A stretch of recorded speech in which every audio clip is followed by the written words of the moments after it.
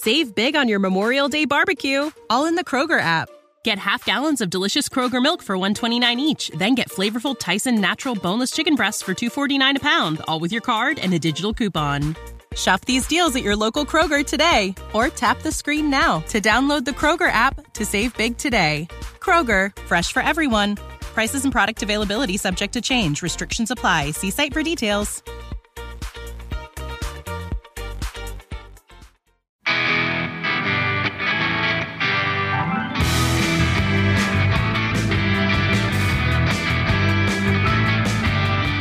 Hello and welcome to the next episode of How Good It Is, this show that takes a closer look at songs from the rock and roll era, and we check out some of the stories behind those songs and the artists who made them famous. My name is Claude Call, and believe it or not, I'm still in school. I got another couple of days here. Remember to check out the website, howgooditis.com, and the Twitter and the Instagram, and of course the Facebook page, which you can find over at facebook.com/How Good It Is Pod. And now I've got the Patreon page where you can show the podcast a little financial love. For your support, there's a weekly newsletter, which in my head is only getting better. My readers might disagree, but they're paying for that privilege. Check that out at patreon.com/howgooditis, and you can also find that link at the website. Here is a neat trivia question for ye that came to me out of nowhere a day or two ago. What do the songs Hey Jude by the Beatles and Bohemian Rhapsody by Queen have in common? I wasn't counting on doing yet another Beatles trivia question so soon, but this was too cool not to share. So, Hey Jude, recorded in 1968 by the Beatles, and Bohemian Rhapsody, recorded in 1975. What do those two songs have in common? I will have that answer and just a little bit more at the end of the show.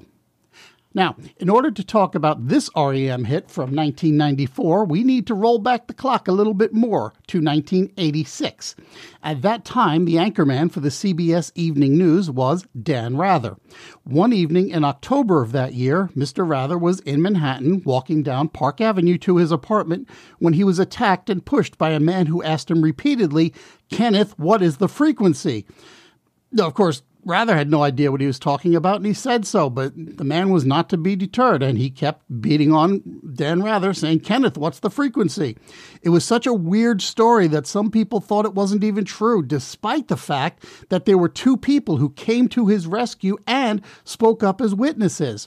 So, let's fast forward briefly to 1994, when a man named William Tager was arrested for shooting an NBC stagehand outside Rockefeller Center. His reason for doing so, he said, was that he was distrustful and suspicious of the news media. Specifically, he thought that messages were being broadcast to him, beamed into his head on the evening news. Now, at that time, Tager admitted to being the guy who assaulted Dan Rather, but because the statute of limitations was up, nobody bothered following up on it. But in 1996, the forensic psychiatrist who interviewed Tager decided to do a little bit of digging and spoke with Tager about the event, and Tager knew some things that the general public didn't, plus his story matched Rather's almost exactly. And then he shared a photo of Tager with Dan Rather, and Rather said, "This is definitely the guy who assaulted him." But none of this became public until early the following year, roughly January of 1997. So, for 11 years, the incident was just a weird mystery. And it's in that context that we move now to early 1993, when the band REM was making plans for their immediate future. They hadn't toured since 1989, and drummer Bill Berry was especially insistent that their next album be a little bit more of a rocker than the previous two, and the band as a whole agreed with this. They wrote something like 45 songs for possible inclusion on the new album, and they demoed a whole bunch of them in a studio in New Orleans. It was all very experimental stuff, and in February of 1994, they moved to Atlanta and began recording. But these early sessions were done as though they were live in concert. There were PAs and monitors. Everybody was standing up just to get them into that performance mindset. There were a bunch of interruptions during that recording period, which made some of the work tougher. For instance, Mike Mills and Bill Berry got sick on separate occasions, and this was also around the time that Kurt Cobain and River Phoenix both died, and they were good friends of Michael Stipe, so he briefly left to visit family and friends there. In April, the band moved again to Miami, where recording was again interrupted because Stipe had an abscessed tooth. By the time they moved to Los Angeles to finish the album, tensions were rising among the band. They were behind schedule. There was even a brief period where they were rarely all in the studio at the same time. Finally, according to Mike Mills, they met specifically to resolve their issues, and the project began to move forward again. Now, Michael Stipe still had the Dan Rather incident kicking around in his head. According to Mental Floss, Stipe called it the premier unsolved American surrealist act of the 20th century, which at the time was true. But Stipe took that phrase, Kenneth, what's the frequency? And he attached it to a guy who's a little bit older and just desperate to understand the mindset of the younger generation. And Stipe explains in the same article, quote, he's gone to great lengths to try and figure it out. And at the end of the song, it's completely bogus. He got nowhere. Unquote. In other interviews, Stipe has said that it's a broader attack on the media who tend to overanalyze things that they don't understand.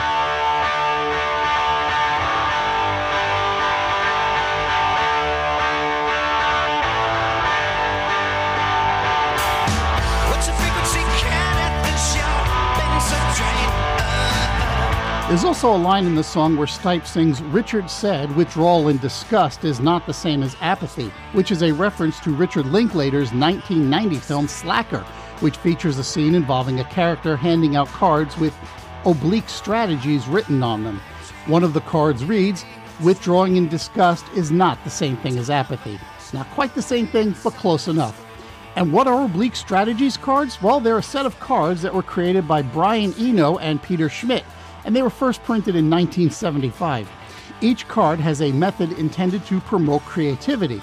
Stipe said in the liner notes for the Part Lies, Part Heart, Part Truth, Part Garbage 1982 to 2011 compilation album that he quoted the Linklater, quote, to aid in a fictional narrative that details a generational belly flop the size of Lake Michigan, unquote.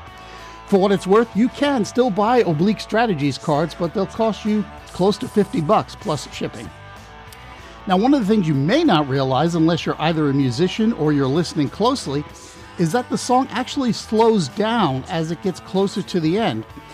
That's one of those accidents that made it into the final product. Now, remember how I said that the song was beset by various illnesses throughout the recording process? Well, this was a side effect of one of them. In an interview with Guitar World magazine, guitarist Peter Buck explained that bass player Mike Mills started to slow down while he played, so they all just followed along. Then, Buck says, he noticed that Mills was starting to look kind of strange.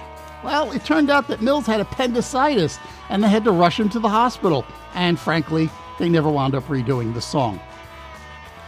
The single was released on September 5th, 1994, as the first off of R.E.M's Monster album. And interestingly enough, the B-side of the 45 was an instrumental version of the song, although the time signatures don't match up. Side A is exactly 4 minutes long, and Side B is 3 minutes, 59 seconds. And I couldn't tell you what accounts for the 1 second difference.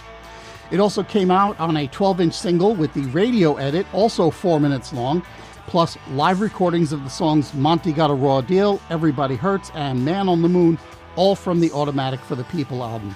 Now hold on there, you might be saying. If the single is 4 minutes long, why is the radio edit also 4 minutes long? I'm glad you asked. The radio edit wasn't a cut for length, but rather for vocal content. The very last line of the song, and I'm going to clean it up a little bit, was originally, I never understood, don't F with me. Well, stuff like that is going to hamper your airplay just a little bit, so the radio version loops in an earlier line where he's singing, I never understood the frequency. The single made it to number 21 on the Billboard Hot 100, but it also made top 10 on the mainstream rock charts and number 1 on Billboard's alternative rock chart. It was also top 10 in the UK, New Zealand, Poland, Norway, Ireland, Canada, and it was number 1 in Iceland. In Australia, it went to number 24, and it generally hovered in the low 20s elsewhere as well. As far as covers, yeah, there are a couple, but I wanted to call your attention to this one specifically. It comes from a band called Apologetics, T-I-X, which is a Christian parody band that describes themselves as a cross between Billy Graham and Weird Al Yankovic, and their shtick is to take secular songs and rewrite the lyrics to provide a Christian message.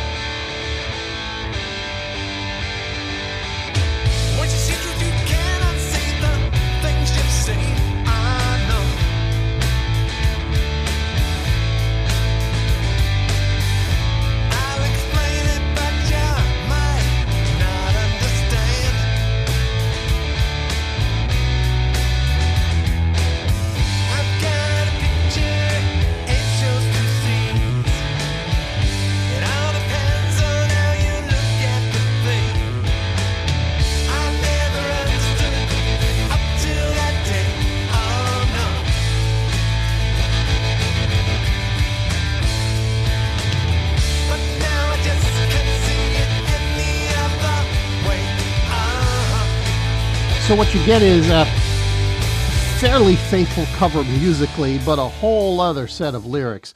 They're also not so much with the timeliness, given that this track was released in 2017.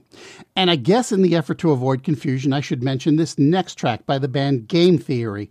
Now, singer-songwriter Scott Miller, who was still with the band at that time, was also inspired by the then unknown William Tager's antics, and he also wrote a song with a similar title, but he got on the stick a lot more quickly than Michael Stipe did, because this is the opening track from the band's 1987 album, Lolita Nation. In fact, it's so short, I'm going to play the whole thing for you.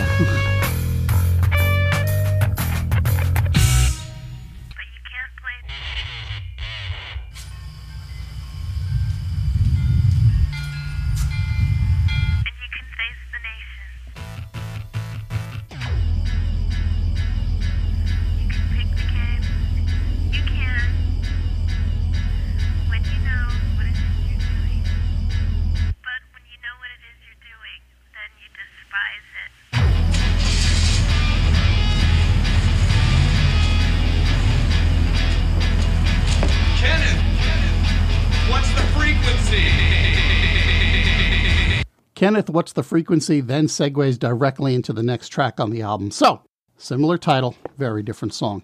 As far as William Tager, he did go to prison in 1996 for manslaughter, and he was released on parole in 2010. And so far as I know, he is still living in New York somewhere. Now, in that period during which Tager's identity was still a mystery, Dan Rather did manage to gain a sense of humor about it, and in 1995, he finally made an appearance on David Letterman's program during a show on which REM also appeared. The audio isn't the best, so rather than play it here, I'm going to refer you back over to the website. I'll link to the video.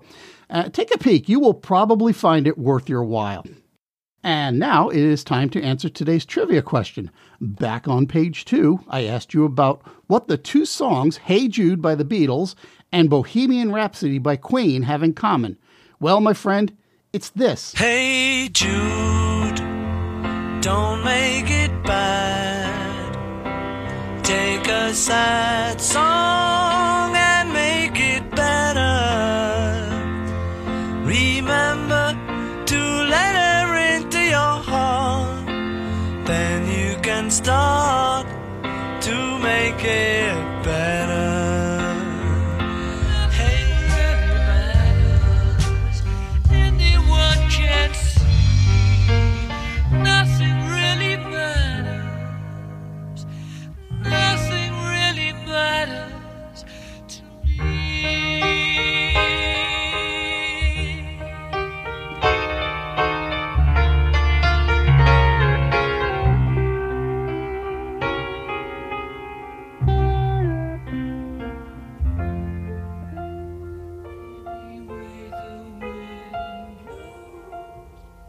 Now, wait a second. I hear you saying, how are those alike? Well, you're not crazy. They aren't.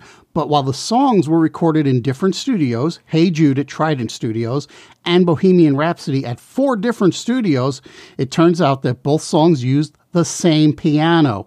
It's a grand piano made by the C. Bechstein Company, which has been around since 1853, and you can also hear that same piano on Elton John's Your Song, David Bowie's Life on Mars, Harry Nilsson's Without You, and many other songs. It is probably the most recorded piano in the rock and roll genre. Now, the only thing I couldn't quite reconcile is the timelines, since most of Queen's album, A Night at the Opera, wasn't recorded at Trident. So the best I've got is that the piano track was done there while they still had a contract with Trident, and they finished everything else at the other studios.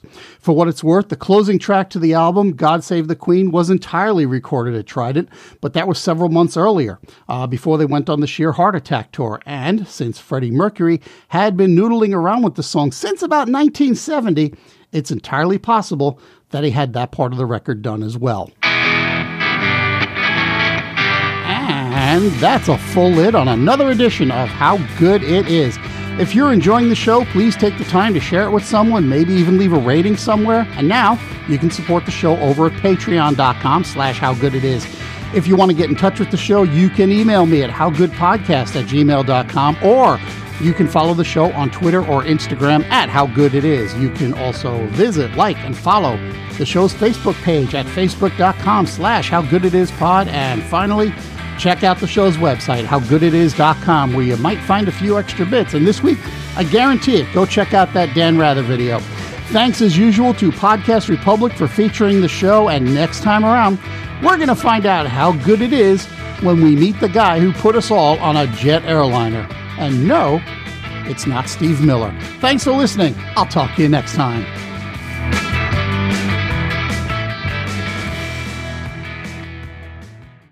Save big on your Memorial Day barbecue, all in the Kroger app. Get half gallons of delicious Kroger milk for $1.29 each. Then get flavorful Tyson natural boneless chicken breasts for $2.49 a pound, all with your card and a digital coupon. Shop these deals at your local Kroger today, or tap the screen now to download the Kroger app to save big today. Kroger, fresh for everyone. Prices and product availability subject to change. Restrictions apply. See site for details.